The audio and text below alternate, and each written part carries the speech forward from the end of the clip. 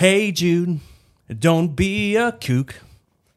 Avoid those false teachers and prophets. Remember to kick them out of your church. Then you can start to make it better.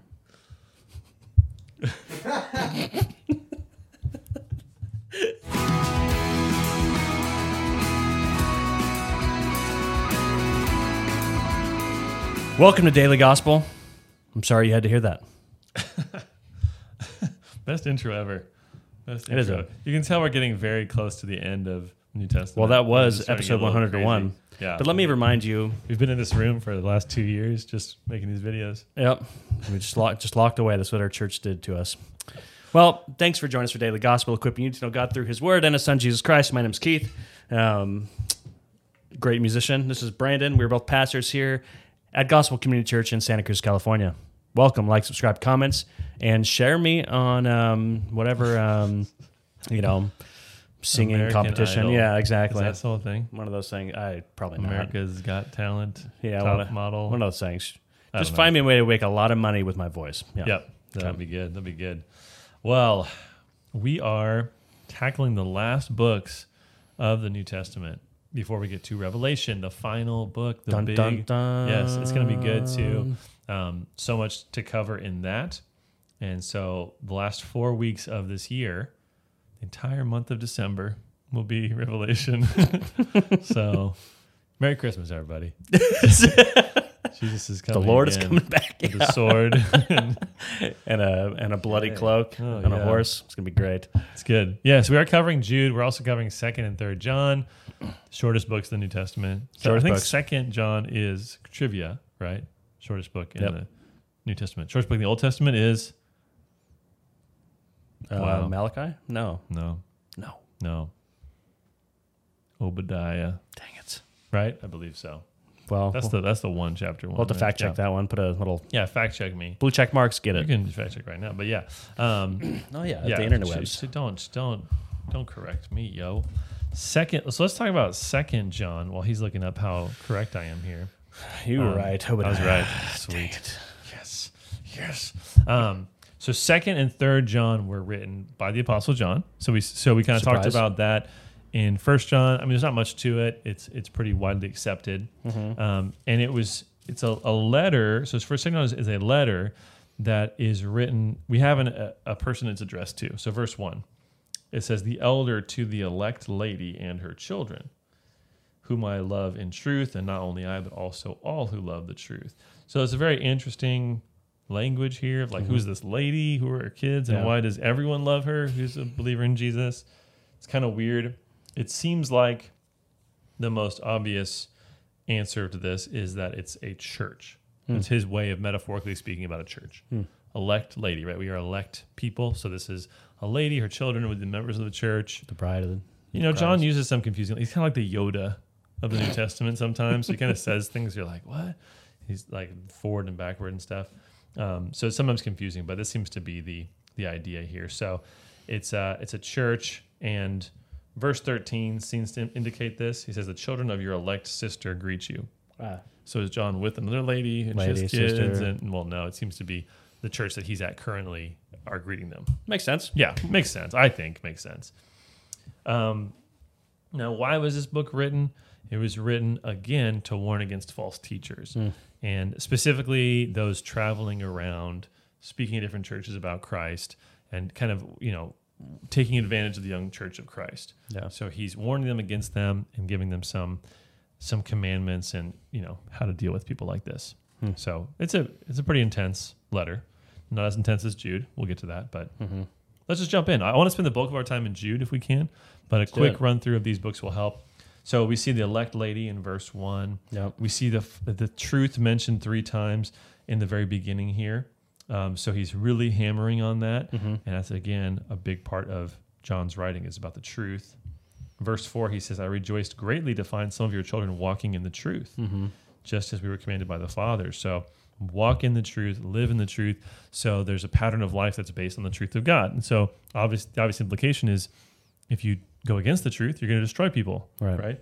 So he says, "Now I ask you," verse 5, "dear lady, not as though I'm writing you a new commandment, but the one we had from the beginning, that you love one another. So this is a big drum that John has been beating on since his first book, right? The Gospel of John. So, and this is love, verse 6, that we walk according to his commandments. So again, the same theme as 1 John. Verse 7, though, is kind of a transition. He says, for many deceivers have gone out into the world, those who do not confess the coming of Jesus Christ in the flesh. Such a one is the deceiver and the antichrist. So the early heresies of the church. Okay, so that book Da Vinci Code. Great. Everyone, Great movie. Everyone thought, I don't know. I feel like when that came out, everyone was like, "Oh my goodness! Like this is the greatest challenge to the Christian faith ever. We have to all write books about it." It was a novel. I don't know if people were necessarily convinced by that novel, but maybe they were that Jesus was the offspring, or no, that Jesus had a baby or something. I forget. But the whole idea was they would say is the early church heresies were basically the early church made Jesus God.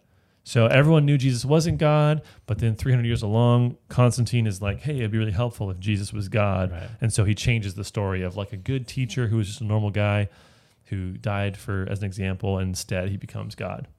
Yeah. But the evidence in the early church is the exact opposite of that. Yeah, it's just like gaslighting. Yeah, well, it wasn't. No one, in the earliest heresies, no one was saying, well, Jesus clearly isn't God. Right, he's just a human. They were saying the opposite. Right. They were saying, yeah, Jesus is God, and he's not human. Yeah. He just appears to be human. He just kind of takes a form of a man, but he's not really human, all that kind of stuff. Those were all the earliest church heresies. Right. So Jesus being God was taken for granted. It wasn't until much later people started to say, maybe he wasn't God. Sounds like an entertaining novel made to make money. It does sound like that. Yeah. Yeah. And a film that is kind of weird, but I never saw the film. Actually, it's basically just like National Treasure, but a little more sophisticated. I think Dan Brown, because I read his book Inferno too. I think Dan Brown goes on vacation in exotic locations and takes all the tours and then writes a book about it and writes off all the expenses from the trip. He's like, this is a trip for my book, and I make millions of dollars off it. Not relevant to 2 John at all, but so, yeah, he's saying, no, Jesus came in the flesh. He was truly man. Mm-hmm. He was God in flesh. He was God, the God-man. Mm-hmm. And so that's crucial to this doctrine. So some of these people are coming apparently denying that, and he's warning them against this. And then he says in verse 10, if anyone comes to you and does not bring this teaching, do not receive him into your house or give him any greeting. For whoever greets him takes part in his wicked works. There's a story that I read in one of the books I was reading in preparation for this about John seeing one time, he was in a building and he saw a heretic. I think it was, it starts with a C, I forget it right now, what the name is, but he sees this heretic in a building and he runs out of the building. And when people, ask him, he's basically like, I don't want to be near when God destroyed him, basically. So that may be an apocryphal story, but it's a good reminder to take these things seriously. Right. And so much of Christianity today seems to be about making peace with people who deny central doctrines of Christianity. Yeah, we really want to be at peace. I want to be at peace. I want everyone to be my friend. I want to be buddies with everybody. That'd be great. But the reality is, according to the New Testament, we see that there are certain people that we should actually avoid. We should not go near them. We should not associate Christianity with them, our church or our ministry with them. The whole Bible speaks to a truth like that. Yeah. Israel's separate, Yeah, there's tons of prophets in Israel, and God was not saying, oh, false prophets, true prophets, just get along, everybody. Right. He was saying, no, be unified in truth. Yeah. As Martin Luther said, peace if possible, truth at all costs. Yeah. So that's how we should see this. So maybe that was an apocryphal story of John, but I like it. Point received. It's good. So I'm just gonna add that in here. So don't avoid non-believers. That's not what he's saying. He's saying avoid those who take the name of God in vain, claiming to be believers, and yet deny him and teach a false gospel. Avoid those people. Yeah. Let's go to 3 John. 3 John. So 3 John is written to a man named Gaius. Chapter 1, or there's only one chapter, so verse 1. The elder to the beloved Gaius, whom I love in truth. And Gaius is also a metaphor for a church. No, I'm just kidding. Gaius was probably a real person, right? So this doesn't seem to be a metaphor here. Gaius was a super common name at the time, so we can't be sure who it was written to. There's actually 3 people named Gaius in the New Testament, aside from this reference. You're gonna name your next son Gaius? No, I'm good. I'm going to pass on that one. But I was just reading. I'm just preparing for my sermons in 1 Corinthians, and 1 Corinthians 1. He says that he baptized Gaius. So there's a common name back then. So it's hard to know who this is. So we could speculate rather than speculate. Just Gaius is a very common name. It's kind of like the name John today, right? We have a lot of people named John. So the purpose of 3 John seems to be to warn against a specific person named Diotrephes. So that seems to be verse 9. He comes up, and so there seems to be a personal letter here. Same kind of general theme of false teachers and the avoiding of certain people and being careful about certain people, and as 2 John. So Gaius seems to be, as we get into the text here, Gaius seems to be a hospitable guy. Verse 5, he says, "Beloved, it is a faithful thing you do in all your efforts for these brothers, strangers as they are." So he's welcoming people in. He's supporting missionaries, seems to be the idea. Verse 7, "For they have gone out for the sake of the name, accepting nothing from the Gentiles. Therefore, we ought to support people like these, that we may be fellow workers for the truth." So he's been welcoming these people in, caring for them, and John doesn't want to discourage that. He's saying it's a good thing to support missionaries. Yeah. It's a good thing to care for those that are in need and are doing this amazing work. And so everyone in the church is going to either be a missionary of some sort or a supporter of a missionary, or both. Yeah. Right? I think, the Apostle Paul was working hard to support his own ministry and to be able to give to others. So it's not necessarily one or the other, but it's easy to think, though, that because there's some crooks in the midst of missionaries or pastors, that everyone should be discounted. So John's saying, don't do that. Yeah. Don't throw away everyone. Keep doing what you're doing, but I want you to think in the right way. Yeah. And it's funny. I think it seems to me sometimes like the church is the only area where we do this, where we say, I had a bad experience in the church, so I'm not going to go to church anymore. Because I've had a lot of bad experiences with doctors. I've had a lot of bad experiences with mechanics. I've had a lot of bad experiences in restaurants. I mean, think of addicts that have a bad experience with drugs. It's like Yeah. And I'm like, I've never stopped going to the doctor. I've never stopped going to the mechanic. I never stopped going to, you go to many examples. I never stopped eating out just because something bad happened one time. And so, I mean, that is like the number one reason why, I'm not going to pass judgment on everyone, but when Christians say, I don't go to church anymore, that's like the number one reason you get is I was hurt of the church. And I don't want to downplay that at all. I take that very seriously, right? Oh, we're not saying we have we're safeguards. Hurt. And we try to have safeguards and take that very seriously, that people can get hurt in the church. We try to be transparent with things as they're appropriate and care for people. That's a huge burden for me. But I think so often we neglect our own responsibility to say, no, God calls me to the community of believers and to be a member of a church and to submit to leadership. So I'm going to do that even though I've had a bad experience in the past. Absolutely, yeah. And we've had some folks recently who've come who've shared like, I just left this church, that church, and I'm kind of feeling hurt. I'm just like, well, just attend and be fed and don't worry too much about jumping in and serving right away. Yeah. But if in 6 months there's not movement there, I probably want to prod them along, right? You don't want to get in the pattern of just being a consumer. But I think it's great to come and to engage as you're able to if you've been hurt. Anyway, that's not really the point of 3 John. So, but he says support missionaries, right? Support missionaries. But there are some that are bad actors. So verse 9, he says, I've written something to the church, but Diotrephes, who likes to put himself first, does not acknowledge our authority. So Diotrephes likes to be first. He disregards apostolic authority. In our day, apostolic authority is contained in Scripture. No. So he's denying the authority given by Christ. He's talking wicked nonsense about John in verse 10. He refuses to welcome others. He's dominating the church. These are the patterns that we're seeing. And so he says, verse 11, Beloved, do not imitate evil, but imitate good.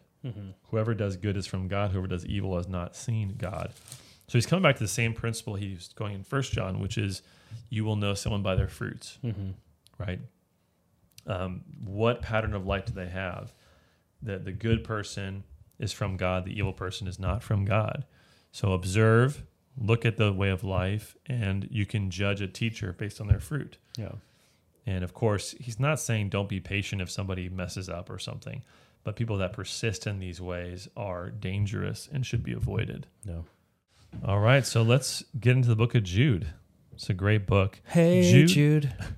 Okay, we're done. Jude is heavily focused on Jude. You guessed, no, heavily focused on False prophets. false teachers. Look at that. It's a very negative book if you read it. A lot of these books at the end here are kind of negative. Yeah. And, again, we've talked about that there's a time for that. There's a place for that. Should we bring up the book of Enoch too with this? Yeah, we will. We will get into the book of Enoch and the assumption of Moses and all that. Cool.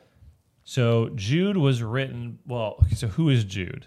So the name Jude is actually the name Judas, or it could be translated as Judah. Really? And so that sounds kind of bad. You're like, oh, did Judas Iscariot write a book? But again, just like the name Gaius, we said earlier, this is a very common name. Mm-hmm. So even in the New Testament, we have quite a few people named Jude or Judas. So there's two of the apostles of Jesus are named Judas, right? Judas the bad one, and then the other Judas. So some people take that to be Jude, but pretty heavy agreement that it's a different Jude or Judas, and it's the Judas that is mentioned in Mark 6:3. Cross-reference is Matthew 13:55, but Mark 6:3 says, "Is not this the carpenter, the son of Mary, and brother of James and Joseph and Judas and Simon?" And so who are they referring to? Well, they're referring to Jesus, right? Isn't Jesus the brother of Jude? So this Jude is the brother of Jesus, half brother, of course, because he's not born of God, but he's the son of Mary and Joseph. Right. And Jude introduces himself. Look at the introduction here. So chapter 1 or verse 1 of Jude. Jude, a servant of Jesus Christ and brother of James. So, who's James? James is also the brother of Jesus. He's mentioned in Mark 6:3, right? As one of the brothers of Jesus. So all of this seems to indicate that the Jude we're talking about here, brother of James, most prominent James in the New Testament after Jesus, is James, the brother of Jesus, right, in the book of Acts. Which means... And so Jude is probably the brother of Jesus, right? Love it. So... And now, why does he not lead with that? That's the question. Why don't you just lead with that? Hey, dude, we asked the same question with James, Peter. though, right? We asked the same question with James. Oh, yeah, that's so true. why don't you just say, I'm the brother of Jesus. I'm awesome. Well, again, I think that the fact that he doesn't say this points to the reality that he was probably so well known in the early church that he didn't have to say that. And again, he's self-effacing. He's humble. He's saying, I'm a servant. I'm a slave of Jesus Christ. I always think about what kind of stories these guys have about Jesus growing up. Probably some funny stuff. Yeah. Probably some amazing stuff. I bet they had like fights and they like totally thought they were right, and then they realized like he's God. They're like, dang it, he was right the whole time. So Jude was written to, again, a more general audience. So verse 1, to those who are called, beloved in God the Father, and kept for Jesus Christ. I love that. So he's speaking kind of in a general audience, and he seems to be like, he says in verse 4, kind of the reason why he wrote here.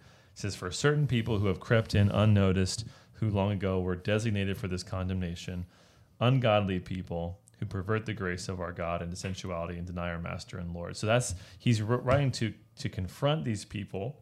Verse 3 is what I should have been going for here. But he says to contend for the faith once for all delivered to the saints. Mm-hmm. So to fight against those kinds of people, those false teachers. And he says in verse 3, I was eager to write to you about our common salvation. I found it necessary to write appealing to you to contend for the faith. So he's saying, I wanted to be nice, but I felt it necessary to be a little more pugnacious, a little more confrontational. And so there's a reason for that because of these certain people who are denying the faith and perverting the grace of God. So he talks about Jesus in verse 5 in a really interesting way. He says, now I want to remind you, although you once fully knew it, that Jesus, who saved a people out of Egypt, out of the land of Egypt, afterward destroyed those who did not believe. Mm-hmm. So he connects Jesus here with the Exodus and with the judgment afterward. Yeah. So it's interesting because this is a great verse for any people that would say, oh, Jesus was just a man or just, wasn't God, whatever. Well, here he's the one who delivered the people. So when God appears in the bush and says, I am the Lord, I am all these things, that was Jesus. Right.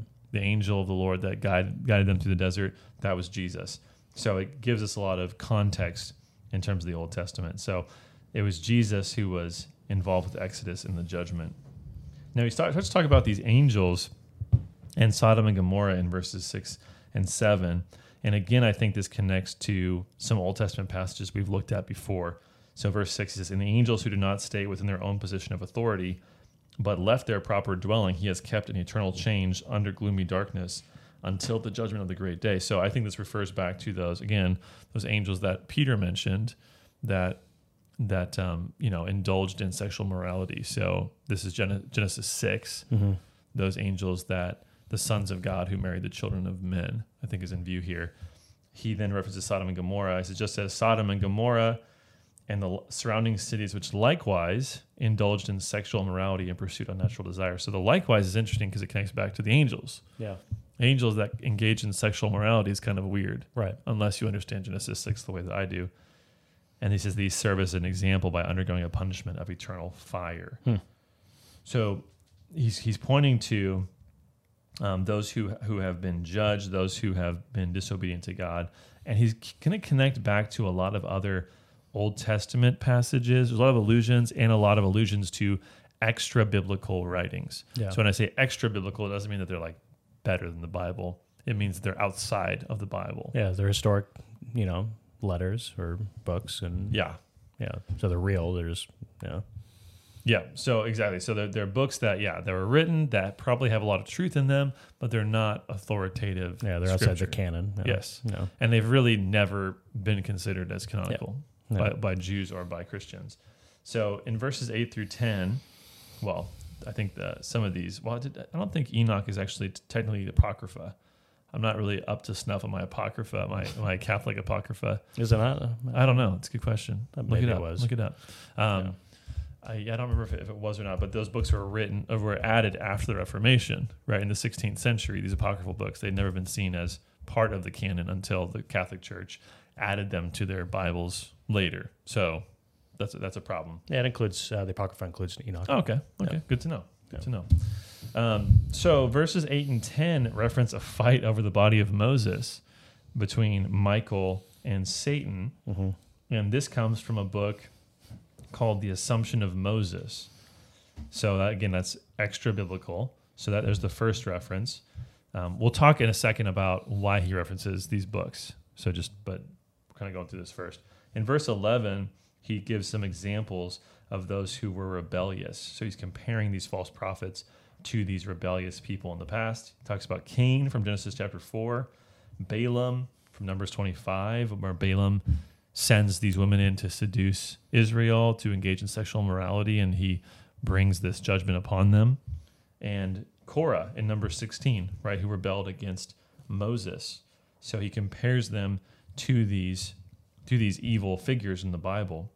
And he says, he has interesting metaphors for false teachers. Verse 12, he says, these are hidden reefs at your love feast. So my understanding, if you're a shipman more than I am. Well, what happens if you can't see a reef and you run into it? Yeah, you sink. You kill the poor reef guys, corals. It's like it. No, it tears apart your boat. Yeah, I don't feel bad for the coral. I feel bad for the boat. So a hidden reef could wreck ships, right? That's the idea. So make a shipwreck. They are shepherds feeding themselves. Of course, they should be feeding the flock. They are waterless clouds.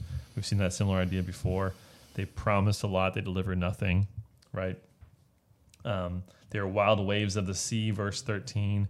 So they are constantly shifting and changing, wandering stars. It's really interesting. It's a really interesting passage. And then he goes in verse 14, he says, it was also about these that Enoch, the seventh from Adam, prophesied, saying, behold, the Lord comes with 10,000s of his holy ones to execute judgment on all and to convict all the ungodly of all their deeds of ungodliness that they have committed in such an ungodly way. I love the redundancy there. Ungodly things in their ungodliness that they've done in an ungodly way. So he references here Enoch and this prophecy from Enoch. And now, how do we deal with this? Okay, how do we deal with the fact that this book of the Bible is referencing books that didn't make it into the canon? Mm-hmm. right? A lot of people ask this question. So if he's quoting from First Enoch, if he's quoting from the Assumption of Moses, doesn't that mean that these are scriptural books? After all, we look and we see how Jesus quotes the Old Testament, and that, enforces that that's scripture. Or we see how Peter references Paul, that shows that's scripture. We build a case that way. So why not this? Well, some of the things are actually pretty obvious. One is that they're never referred to as scripture. Yeah. They're just referenced, right? So if I say in my sermon, in the Lord of the Rings, someone says, well, the Lord of the Rings is scripture. Well, no. Right. That's not how that works, Exactly. right? And everyone knows, all the listeners know that. Yeah. They understand that. So it never mentions them as scripture. It also doesn't use the familiar intro that would clue you in that it's scripture.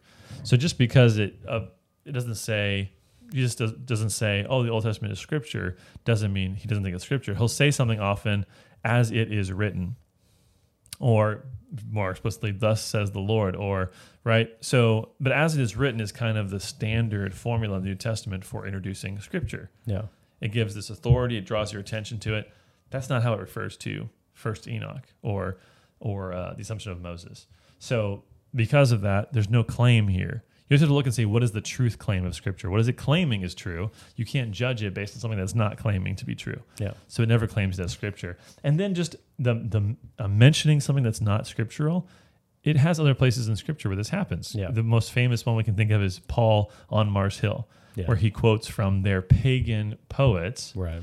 And he says, well, as one of your own poets says. So because that's in Scripture doesn't mean that poet is inspired. Right. It just means Paul spoke like we all speak. Yeah, look at the He context referenced of what's things, right? happening, yeah. So look and see what is it actually claiming here. So this doesn't present a problem at all. And I think that these books, some people make the argument that he's basically saying, he's just kind of referencing what they know, but he's not saying it's true. I think it's very possible he's saying, no, these events that were recorded by these books are true. It's just the book isn't scripture necessarily.